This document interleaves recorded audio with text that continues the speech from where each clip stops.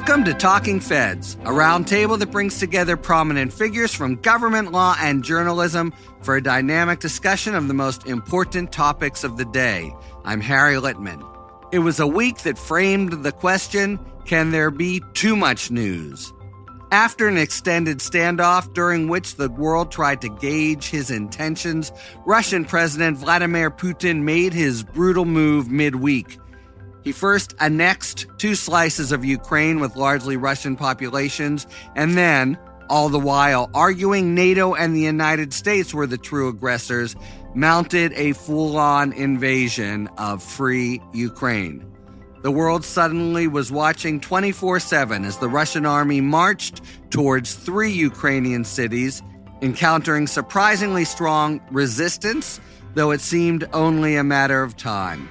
The West imposed a package of sanctions, including on Putin personally, and world opinion was strongly on Ukraine's side. Even, something that may have caught Putin by surprise, demonstrations against the war inside Russia, where they are illegal. What would have dominated the news in any other week seemed almost a distraction as Biden on Friday announced his selection to replace retiring Supreme Court Justice Stephen Breyer.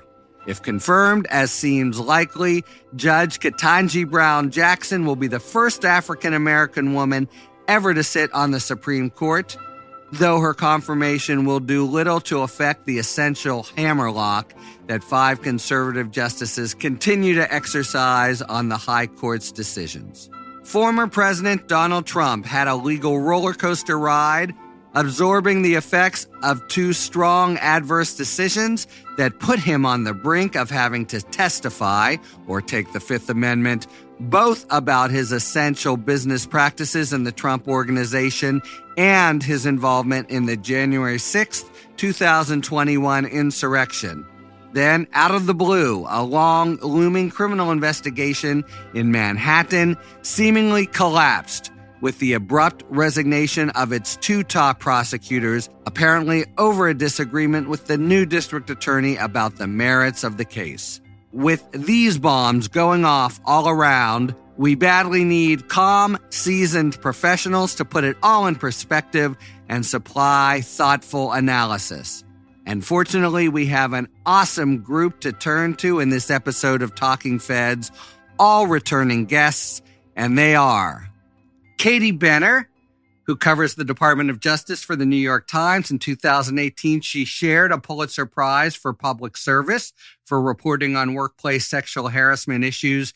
Previously, she worked at the Times' San Francisco Bureau, Bloomberg View, and Fortune magazine. Thank you, as always, for joining us, Katie. Oh, it's so nice to be here. Thank you. David Jolly, been a while. David served in the U.S. House of Representatives from 2014 to 2017 and held virtually every position in Congress, from intern to member. Since leaving, he's worked outside the Congress as an attorney and political consultant. Today, he can often be seen as a policy and politics analysis on MSNBC and CNN. Thank you very much, David Jolly, for returning to Talking Feds. Hey, Harry, it's always good to be with you, Harry. And Michael Schmidt, a Washington correspondent for the New York Times, as well as a national security contributor for MSNBC and NBC News. He was part of 2 teams that won Pulitzer Prizes in 2018. And in 2017, he won the Livingston Award for Young Journalists.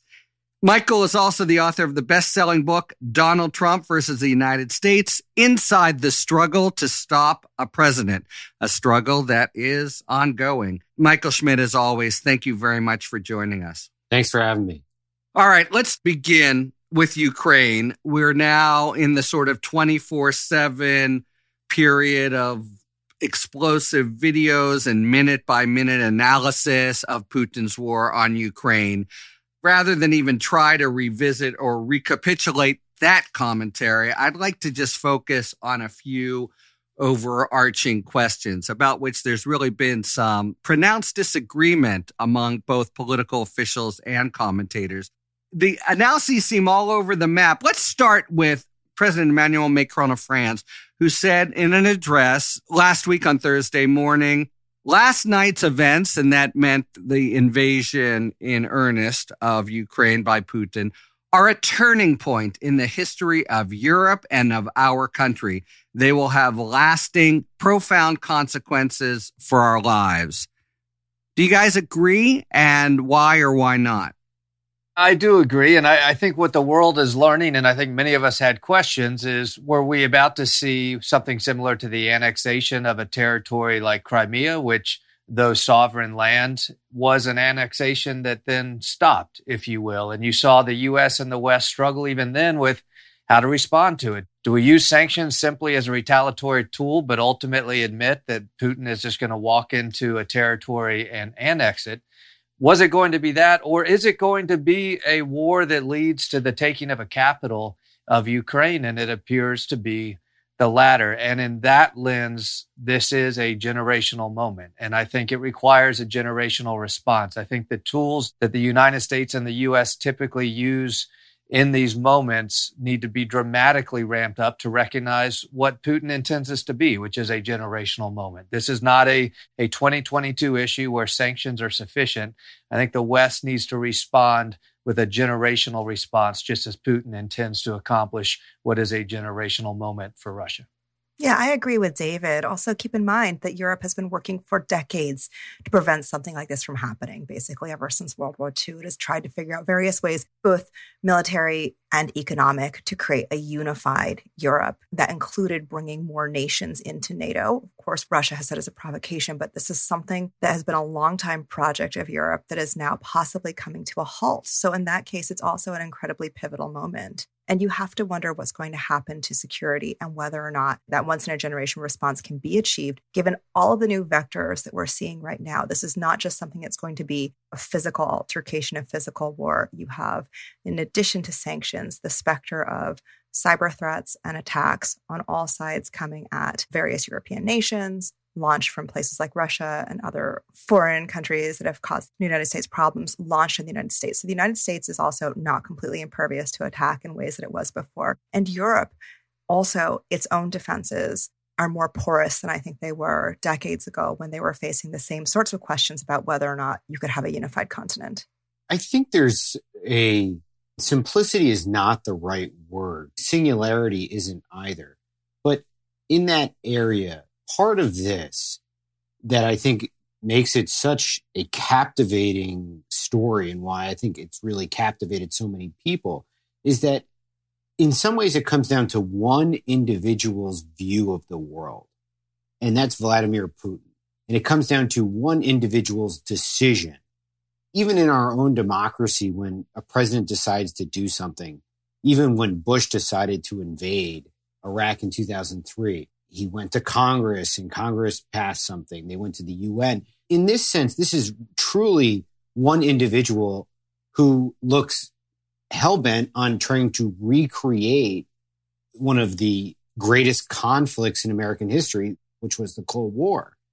And we're trying to predict American intelligence. The Biden administration is coming out and laying out its intelligence about what this one individual plans to do. And the fact that it just comes down to this one man's intentions and beliefs and larger goals of recreating the USSR, I just find particularly compelling. As a human story, the week as we waited, will he, won't he? Oh, he's maybe annexing. Oh, it's a full-scale invasion. It was this singular focus on the psyche of one guy, and even suppositions that he himself wasn't sure what he wanted to do, and everything hung in the balance as people tried to sort of psychoanalyze. One follow-up on that. So, back and forth, and commentaries that Putin himself doesn't know even today, Anne Applebaum and others have said, why he's in the war. In retrospect, as you look at this back and forth, is there anything that could have been done to prevent the invasion? I think by our own choosing. And the question is, should we have concerned ourselves with what might happen or not? First of all, I can tell you this was not a whim of Vladimir Putin. Anyone who studies military logistics, what they did to launch the conflict required a year of military planning. So the notion that somehow this was a will he, won't he is absolutely not true. Now, what was the timing of it, I think, is where we saw the intelligence become very public. But Vladimir Putin had this intent, and you can go back to Crimea, you can go back to the other actions. We knew that Vladimir Putin was a bad actor. And to Michael's point, this is one person who hopes to replicate the era of the USSR. And we have known that for a decade. Now, the question is, what did we choose to do about it? And what is the appetite for a U.S. that may have chosen to do more? Should we have done more to actually create a permanent military presence, an allied Western presence in Ukraine as a way to confront this? Or would that have been the tipping point to launch the Cold War?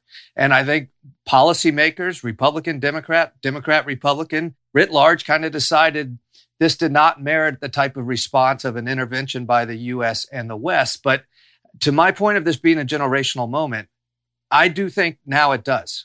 Rather than the world focusing on sanctions and President Biden focusing on sanctions, I think this is the time you make the announcement of a dramatically escalated permanent U.S. presence, not a war footing, but stand up, expanded installations around Ukraine. If it's Poland, if it's other countries, just as we have standing presence in Germany, Japan, other places around the world.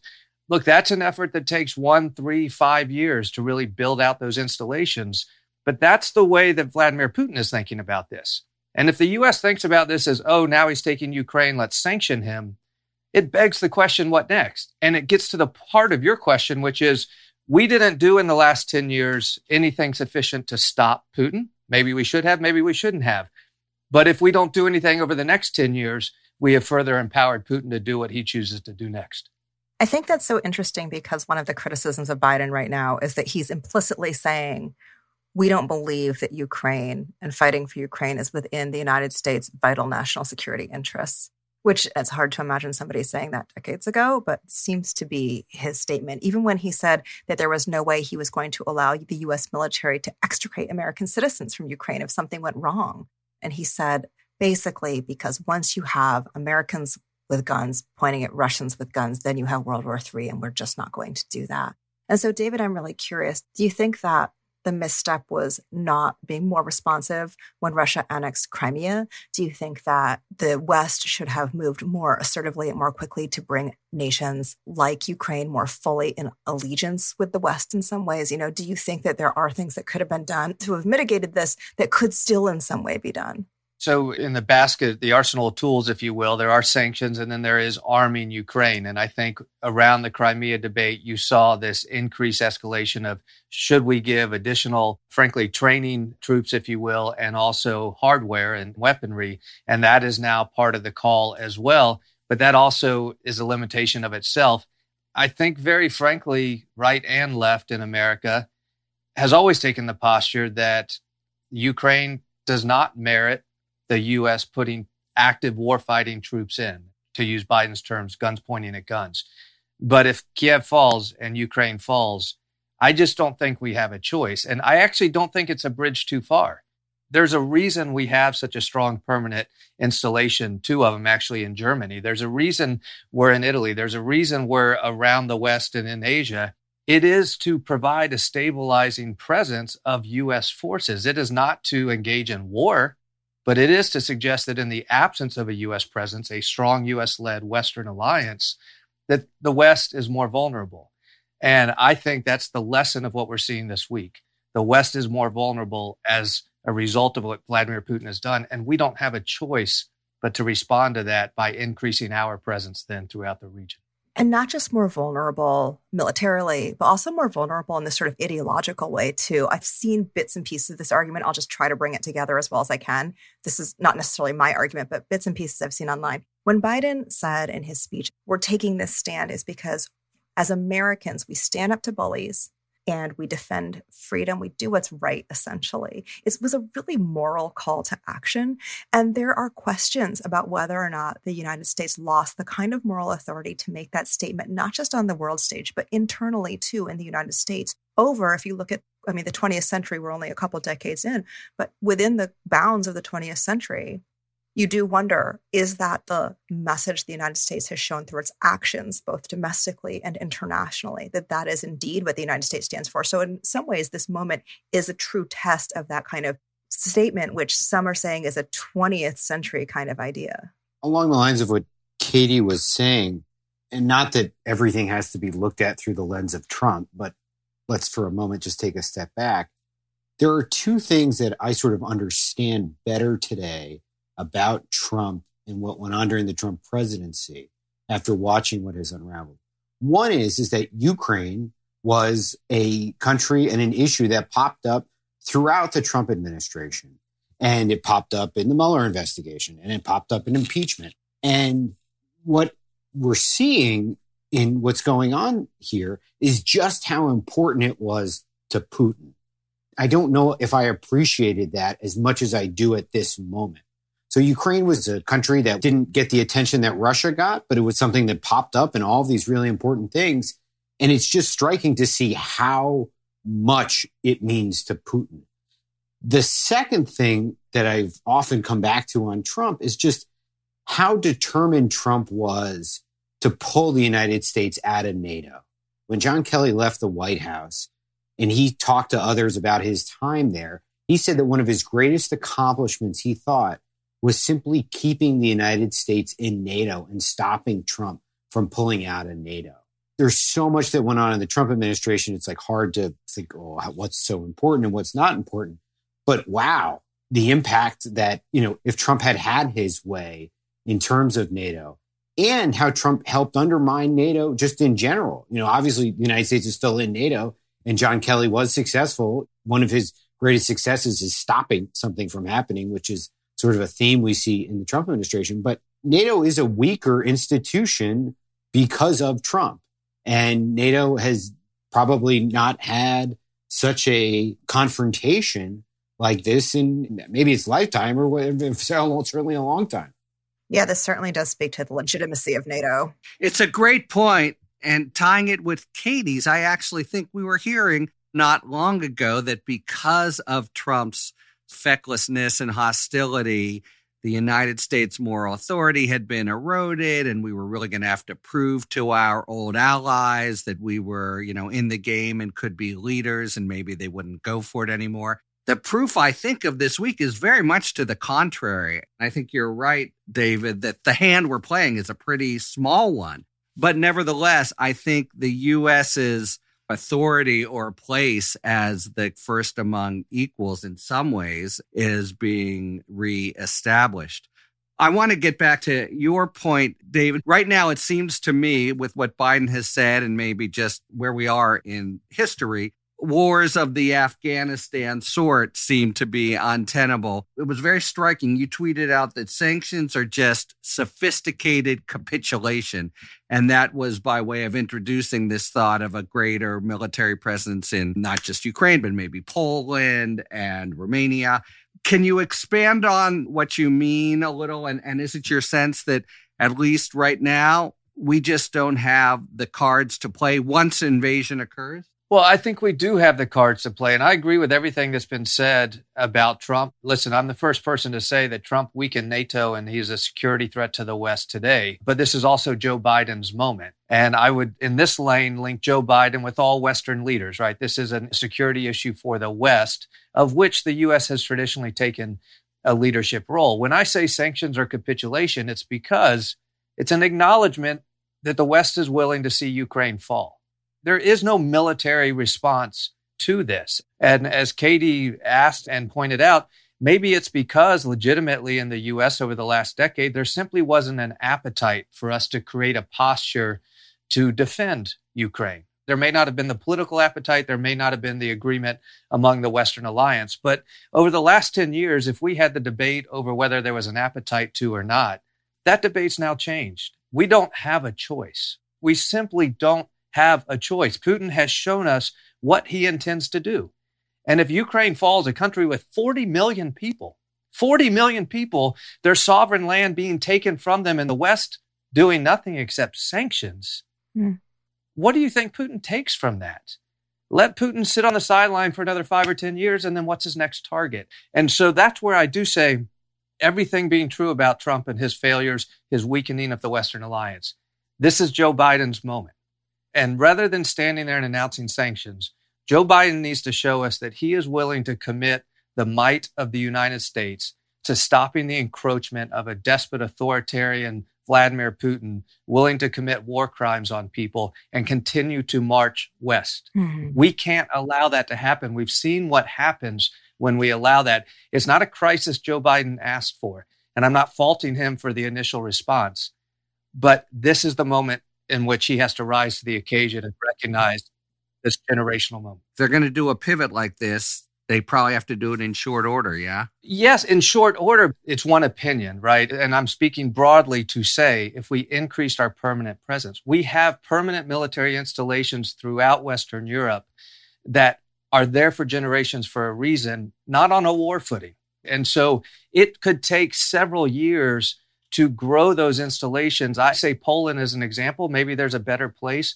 but to begin to shore up that western border of Ukraine to demonstrate to the world that we've drawn a line, that Putin cannot come any further. That's not to say we're committing American men and women to war.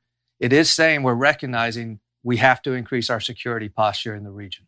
When you say that this is a critical moment for Biden, another way to look at it is that it's a critical moment for him domestically here. He's already acknowledged with Afghanistan that there is not an appetite within the American public to be at war. We were in war for decades. A lot of younger people, when we pulled out of Afghanistan, did not really understand we were at war in Afghanistan. It has been going on that long, and the public is so detached from that sort of military action. So in order for Biden to come out and, for example, say something at the State of the Union, make this sort of big pivot, he would have to be going against sort of the zeitgeist of the American public, which is going to make it really difficult for him. And so it's a crucible moment for him. David Jolly, you were in Congress from 2014 to 2017. When you listen to your talk about how the Biden administration should approach Ukraine, it is a very 2014 to 2017 Republican Party view of how an American president should probably be tougher. You're essentially arguing for a more robust, it sounds like, American response and presence. The message that you're relaying is not the clear message that comes out of today's Republican Party at all. But you sound like John McCain or someone of that type than anyone else in Congress today. Am I right? Or Democrat John Murtha or Republican Bill Young. My views are more informed by my 20 years of staff experience between 94 and 14 before I was an elected member. And in that era, first of all, you wouldn't have seen the political division between R's and D's on the Hill. The unified message from Congress to Biden would say, we're here to provide the resources that your administration comes to us to ask for. That's what's in my political DNA, which is we don't get to choose our crisis, right? And I'm not suggesting we send troops into Ukraine, but I'm saying leaders either lead public opinion or you follow it. And to Katie's point, we're not interested in increasing our opportunity for conflict. I agree with that. I'm just saying we don't have a choice. And unfortunately, I think Congress has become less and less of a serious institution over the last 10 years. The Republican Party has become less serious of a party. And so I don't think the voices of leadership within the Republican Party are there on the responsibility curve, much less the ideological one. But this is where leaders have to lead. And is it Biden? Is it Schumer? Is it McConnell? Is it McCarthy? I don't know what that coalition looks like. But if not 10 years, we're going to look back and say, Vladimir Putin has the upper hand on the West right now. And it's our fault for not responding. Another thing that never would have happened 10 years ago would be at the moment of attack for the other party to come out and completely trash the president. Politically, there's going to be voices within the White House who are going to say, if you do the right thing and lead, there could be political consequences. But it's a very good point. Katie and Michael raise it as well. Biden may not have the sheer political capital necessary for what I'm suggesting. He's got a lot of headwinds right now. And so what has fallen upon his shoulders is something that he may or may not be able to bring the American opinion to where it needs to be. And that's a cultural moment for us as a country more than it is a political moment for the president. Although you could imagine his thinking that and still actually choosing to do it anyway as kind of his moment in history. That'd be really interesting. I just have a question for David and Mike, just to touch on before we leave this topic, is the role of China. I think the other way in which the geopolitical landscape has changed since the last time we saw an aggressive Russia trying to expand is that its ally was an economically weak, insular country. China is now an economic powerhouse.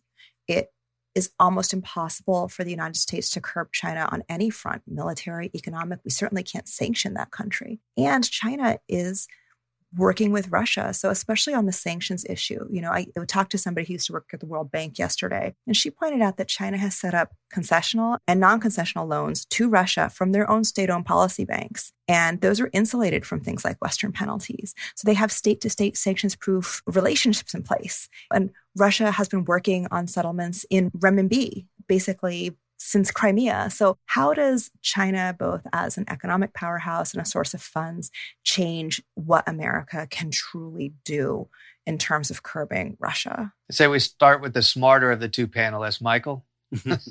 I have no answer, but what it reminds me of, the average American citizen can understand the political science term of a unipolar world, right? Where the United States was dominant, as it was after the Cold War.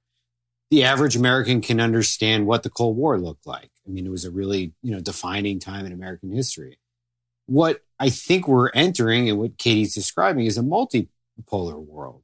And that is just a new set of muscles and thinking in ways that the United States cannot flex its muscles in the way it did before, certainly not as it could in a unipolar world, and is a new footing for us as a country. And politically, it will take some time, my guess is, to sort of sort out how Americans view themselves in that multipolar world, because it's just something that, hasn't really existed since before World War II. It's not an answer to any question, but more like politically as a country, we need to see what does that mean to the average American? I would say, Katie, to your point, my comments about strategy, every action has a reaction. And so I would suggest we have to react to what Putin's done. We shouldn't leave off the table that should we make a move that increases our posture in the West, there might be another domino to fall. China might express its interest or its intent now and make a geopolitical move as well. And that then raises questions of escalation that we would need to ensure we're prepared for. And I do think that's what the Biden administration is wrestling with. What can the U.S. do? What can the West do that is a response that doesn't merit a dramatic escalation that then changes this and moves us into a territory that is scary for the world? One of the things, and this is actually where I wanted to pivot to as an exit question here, is part of the thinking could be the then what? David, you've posed the possibility of this being a prelude to a greater expansion, greater threat to democracy, weakening of NATO. And maybe that's right. What about, though, the possibility that he goes in now, but does he have a tenable end game that doesn't involve being drawn into the quagmire of insurgency? Ukraine's pretty much like Western Europe now. I mean, anyone under 30 never even grew up in the whole shadow of the Soviet Union. Once he comes in and takes control, and even if he installs a Quisling government, can he stay? Look, I think unless the Western response pushes him back out, and whether it's economically crippling because of sanctions or because there's a military response, which I doubt we will ever see, that's the only way he would be removed from Ukraine. Russia would go back. And so that's where I think the West is just resigned to him taking Ukraine. And I think Putin knows Ukraine's a sufficient bounty right now. He'll take it. And it might be a decade before his next move occurs. I think he'd be foolish to do anything more than what he's doing. But in the face of a Western response that is, I believe, capitulation, maybe because there's no better response, I think he's going to take Ukraine and keep it for the generation we're entering now. Katie, Michael, you agree? Yeah, I mean, I agree. And it's just incredibly sad. The United States alone has poured so many resources into trying to create a judicial system in Ukraine, law and order, to create strength there in terms of just this, fabric of this democratic civic society. It's incredibly tragic. It sounds like this is going to be measured not by weeks, but by months or even by years. It won't be going away, and maybe it is a basic adjustment to the world order. It's now time to take a moment for our sidebar feature, which explains some of the issues and relationships that are prominent in the news. And today we're going to discuss the Texas abortion statute and the legal principles, especially sovereign immunity, that have resulted in there being no challenges to the statute, notwithstanding that it's patently unconstitutional. And to tell us about it, we're really pleased to welcome Curtis Stigers. For the past 30 years, the singer, songwriter, saxophonist, and guitarist has been making records that confound those who try to categorize his music or put him in a box. Curtis Stigers has had several top 10 hits, sung an Emmy-nominated TV theme song, recorded a track for one of the biggest-selling pop albums of all time, and released 9 critically acclaimed award-winning jazz albums. So, I give you Curtis Stigers and the sovereign immunity principles behind the Texas abortion statute. Chief Justice Roberts aptly called the Texas abortion statute enforcement scheme unprecedented. He meant that it was designed so that courts couldn't review it or strike it down as unconstitutional. But how do challenges to possibly unconstitutional state statutes ordinarily proceed? These challenges are difficult because, like the federal government, states are sovereigns under our federalist system. As a result, they have immunity from lawsuits, meaning they can't be sued without their consent. This immunity flows from the nature of sovereignty itself and is memorialized in the 11th Amendment to the Constitution, which forbids suits in federal court against a state by a citizen of another state. This concept is called sovereign immunity. It means that when a private citizen is injured by a state statute, for example, a woman's constitutional right to abortion is violated by the Texas abortion statute, she can't automatically sue the state because it's a basic attribute of sovereignty, only to be sued where and when the sovereign consents. However, courts also recognize several exceptions to sovereign immunity. First, when a state agrees to be sued. This happens more than you'd think. Most states have statutes that allow citizens to sue the government for various things, like if government workers cause damage to their property or there's a car accident involving a state employee. Second, when an individual sues under a law passed to enforce rights secured by the 14th Amendment. Why? Because the 14th Amendment fundamentally altered the federal state structure and put important limitations on 11th Amendment immunity. Third, when the state commits an unconstitutional act or passes an unconstitutional law, an individual can sue the official in charge of enforcing the law. But, and this is key, the Supreme Court has held that the individual can only obtain an injunction or an order from the court forbidding the unconstitutional action, but not damages. This doctrine is known as Ex parte Young for the Supreme Court case that developed it. The doctrine is a court-created fiction. The party sues the official, so the veneer of state sovereignty is still preserved. But the action, if successful, stops the state, i.e. the responsible official for the state, from enforcing the unconstitutional law. This third way is typically how a statute such as the Texas abortion statute would be challenged. The reason this standard approach didn't work in the Texas case is the Texas legislature combined its restrictive abortion law with an enforcement scheme designed specifically to elude it by declaring that no state official had enforcement authority. Instead, the law specified that any third party anywhere, but not a state official, could enforce it by suing for a $10,000 bounty on anyone who violated the terms of the statute. This is the unprecedented part, and it's designed to get around the Ex parte Young doctrine. The Supreme Court may well strike the strategy down or extend Ex parte Young to cover it. But as of yet, it has not itself been invalidated, so private parties can't deploy the normal Ex parte Young strategy. That means that there is no state official to enjoin, but still a strong prospect of enforcement by a private bounty hunter, which has proven enough to deter providers from offering abortions in Texas. For Talking Feds, I'm Curtis Stigers. Thank you very much, Curtis Stigers, for explaining that pretty complicated idea. Curtis's new album, This Is Life, was recently released. It's a collection of reconstructed versions that he describes as a celebration of 3 decades of musical exploration, evolution, and growth. It's a look back at 13 albums, thousands of concert performances, and millions of miles on the road.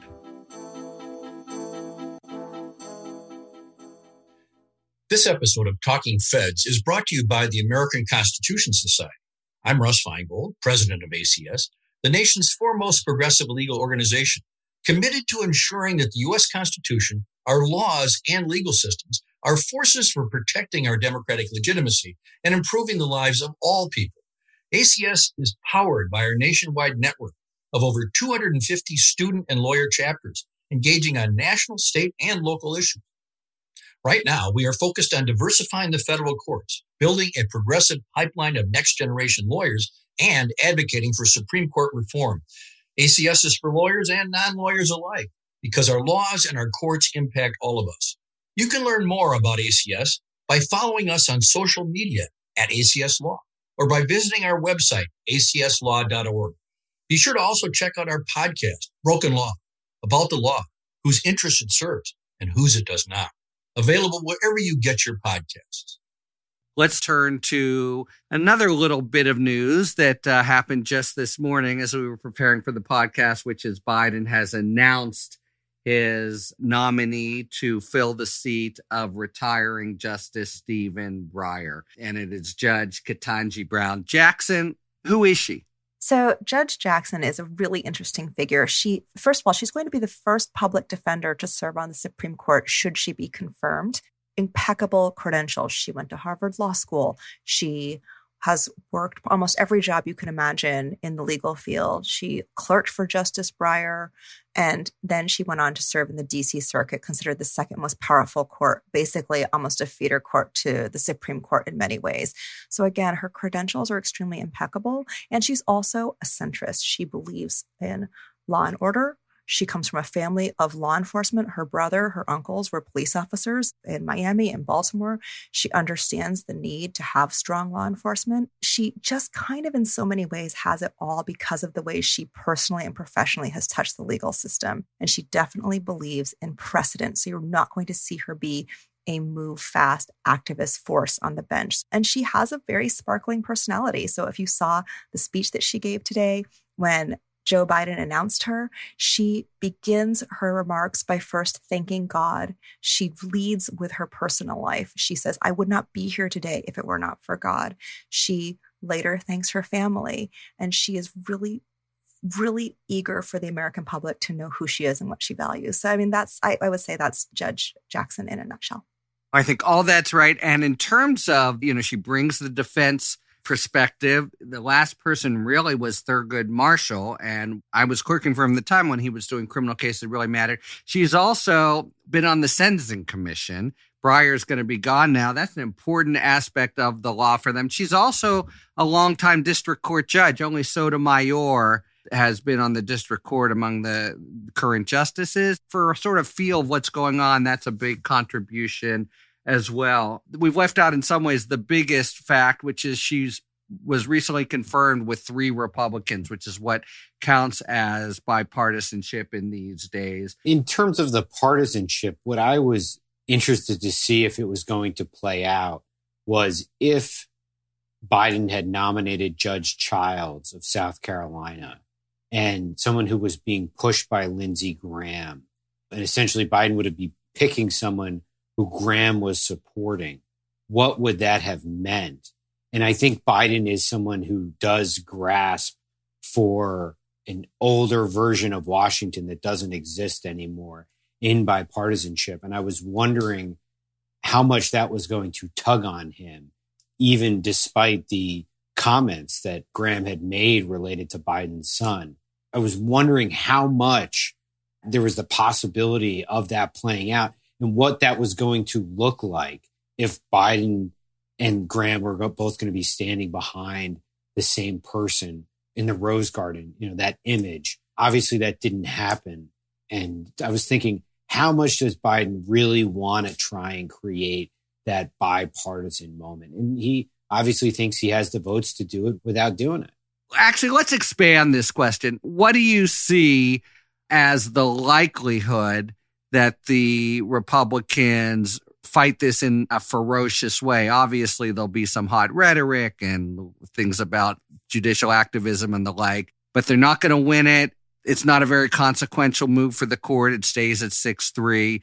Do you think it'll be a fairly quiet, at least within context of modern confirmation processes, overall kind of confirmation? I think you'll see what I call the for-profit side of the Republican Party light their hair on fire and tell the world that this is a terrible pick and it's going to be the end of the world, right? So everything from your media voices to actually senators, probably campaign teams will be fundraising off of this pick, suggesting why it's the end of the court as we know it.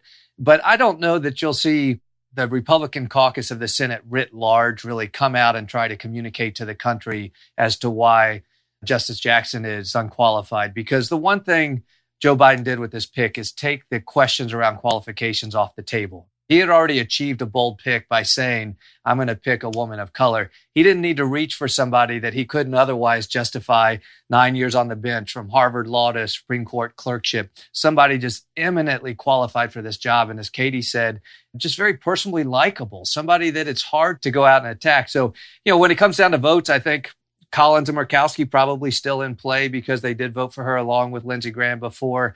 I think you'll see the Trumpism effect ensure that maybe even Graham doesn't vote for her a second time. I don't think you'll see many Republican votes. We're out of the era where you saw Scalia get approved unanimously and Bader Ginsburg, I think 97 votes. You saw that trail off. Kagan, Sotomayor were kind of in the 60s. Roberts maybe at 70. But, by the time we got to the last 5 years or so, these are split partisan votes, and I think we'll see that largely when it comes to the vote. You'll hear the Roger Wicker voices that you've already heard, but they'll just kind of make fools of themselves throughout this process. At the end of the day, Jackson should be and will be confirmed. Yeah, it's so interesting, too. She also has the support of the police, which is a big constituency within the Republican Party. The Fraternal Order of Police immediately put out a statement, and the national president said that when Judge Jackson was the head of the Sentencing Commission, she led efforts to reduce mandatory minimums and to retroactively apply sentencing for certain drug crimes. And of course, you could imagine they were at loggerheads. They were not in accord. But what he said in his letter is, quote, the FOP testified before the commission on several occasions, voicing our concerns, and that she was incredibly responsive. Quote, from our analysis of Judge Jackson's record in some of her cases, we believe she has considered the facts and applied the law consistently and fairly on a range of issues. There's little doubt that she has the temperament, intellect, legal experience, and family background. Keep in mind, many members of her family are police officers to have earned this appointment. Now, this is going to be really hard for Republicans to push back on. You have the police coming out and saying they find that even somebody they have disagreed with on huge issues in the past is their pick for the bench. And I think that this point of view and the fact that this is how she comports herself is important to the Supreme Court. You can say, of course, it will be 6-3, and so you will not change the balance of power between conservative and progressive ideas. But to have somebody who is known for reaching across the aisle and building consensus is in some ways not only the best that we can hope for right now, but is something that you do want to see on the bench. You want to see that comity. You want to see somebody who's willing to say, how can we come to a consensus? And that impulse, I think, is extremely important. I was surprised, David, that you said Collins and Murkowski are in play and Graham probably. I would have thought that those votes are sewn up because you need to give some reason for switching sides. And of course, unless something happens to a Democrat health-wise, it wouldn't change the result. Do you think it really will be a vote that the administration will have to fight for, the three people who just voted for her? They had other good candidates. And at the end of the day, it was, I think, that factor that really kept her front runner from post to post. Sure. Look, I think presuming you have all 50 Democrats, which is a presumption simply because we don't have a statement from all Democratic senators at this point. Presuming you'll have all 50, then you're looking at those bonus senators from the Republican caucus. I think Murkowski and Collins naturally, by ideology, but also because they supported her for the DC circuit, would probably be consistent. I'd put Graham in the maybe, and I actually expect Graham to flip to a no simply because the shadow of Trump's Republican Party will be so great and the shadow of Tucker Carlson will be so great. I know, Lindsay, he's just maniacal enough that he probably knew when he voted for her for the DC circuit, he'd be voting against her one day for the Supreme Court because he just has this kind of crazy approach to politics. It actually reflects Donald Trump's approach in some weird ways. I think he's a maybe, probably ends up being a no on it. He has shown he doesn't care all that much about consistency. All right, there you have it. It'll be, a few weeks until she actually has her real introduction to the country. But I think Katie nailed it when she said she has a very winning, warm personality. And I think that will be immediately apparent. All right, speaking of warm and winning personalities, let's spend a few minutes with the former president. We have really a 1-2 punch of orders in civil cases that look like they might achieve what the January 6th committee and others have been foiled at, which is really force him to testify and might wind up taking the Fifth Amendment if he does. But do you agree with the commentators who see that as a watershed moment, these civil cases and the prospect that Trump has to sit for a deposition, or is it just one more opportunity for the escape artist? Time and time again, dating back to 2017, there have been similar conversations about how the walls are closing in on Trump. And in the same breath in which you're saying, oh, now he's going to have to sit for a deposition, you're mentioning, which I think an issue we're going to come to, the fact that probably what was at least publicly thought to be the most robust criminal investigation into Trump looked like it disintegrated this week when the two prosecutors leading the case from the Manhattan DEA's office quit. It looked like Trump had a terrible week last week with a series of bad court decisions against him there in similar ways, and the January 6th committee looking like it was gaining some momentum. The best criminal investigation that the left thought could hold Trump accountable, the New York one, now looks like it's off the table. Are we going to start talking about Georgia state crimes again? First it was Mueller, and then it was Michael Cohen, and then it was the Manhattan DA, and then it was Georgia state crimes, and now it's the January 6th investigation. Look, he's not president of the United States anymore, which means he has less power to insulate himself. But what appears to be the disintegration of that criminal case out of New York this week is a humongous deal for him. Mike, you're giving me real Charlie Brown and the football vibes. Yeah. I mean, it was this Deus Ex Machina moment. Does everyone agree that that case anyway is dead? The criminal case in Manhattan, the Alvin Bragg. Manhattan DA, yeah. I think through Alvin Bragg's decision, non-decision, it was telling that Bragg really hasn't leaned in, frankly, to any damage control. I think that's an acknowledgement. He's happy to let this case go. I do think a very fascinating decision this past week was the denial of the motion to dismiss to allow the case brought by Swalwell and some other members against Trump in D.C. to go forward, because what the judge said there is Donald Trump very well might be culpable. There might be liability of the former president for the events of January 6th. And what I really want to know in all of this, if we ever learn this, did Donald Trump know? And where is that evidence that Trump knew actors like the Proud Boys and others would be embedded in the crowd on January 6th? Did Donald Trump have reason to know that violence could occur on January 6th?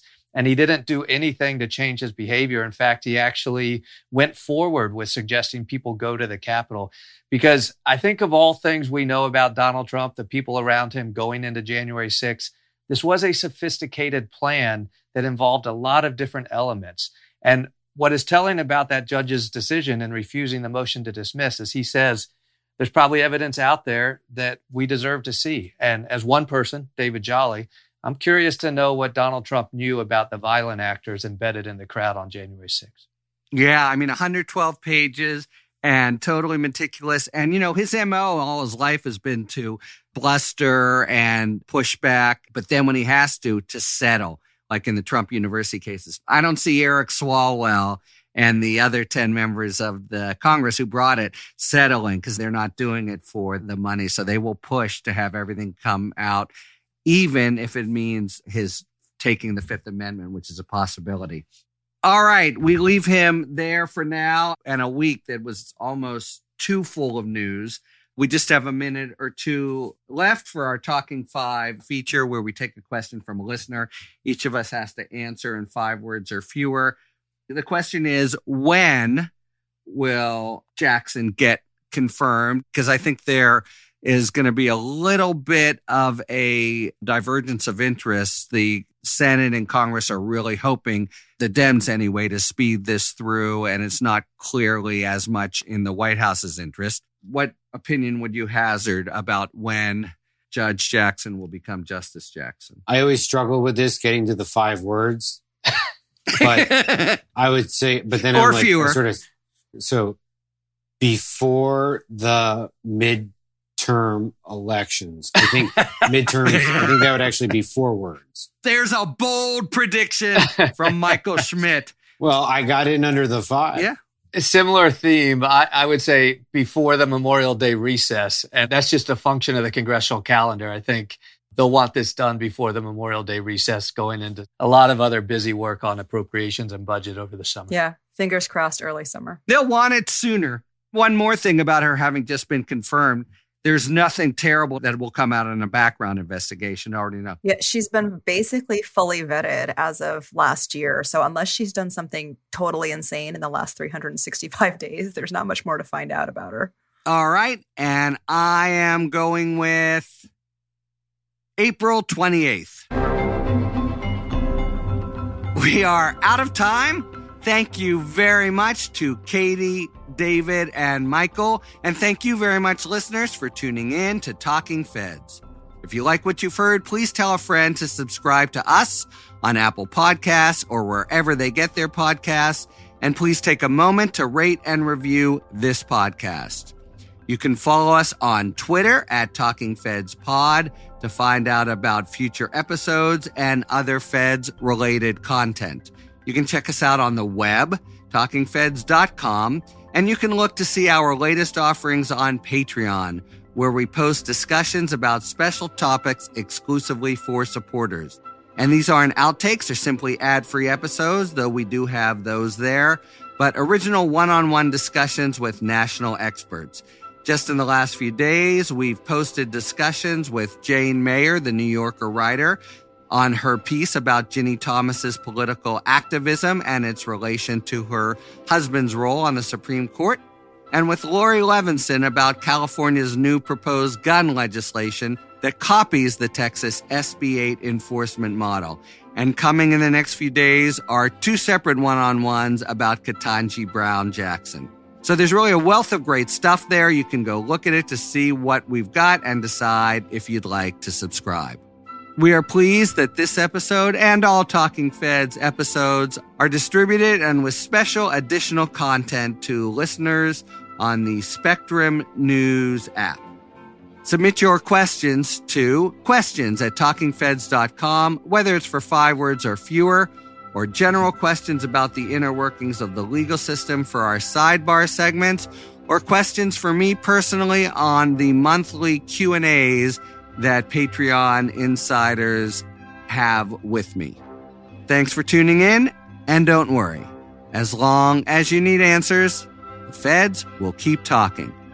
Talking Feds is produced by Mal Meliez, associate producer Olivia Henriksen, assistant producer Matt McArdle, sound engineering by Adam Macias. David Lieberman and Rosie Dawn Griffin are our contributing writers. Production assistance by Rhea Cohen-Gilbert, Kalena Tano, and Emma Maynard. And thanks very much to Curtis Steigers for his explanation of the enforcement scheme of the Texas abortion statute. Our gratitude, as always, to the amazing Philip Glass, who graciously lets us use his music. Talking Feds is a production of Delito LLC. I'm Harry Littman. Talk to you later.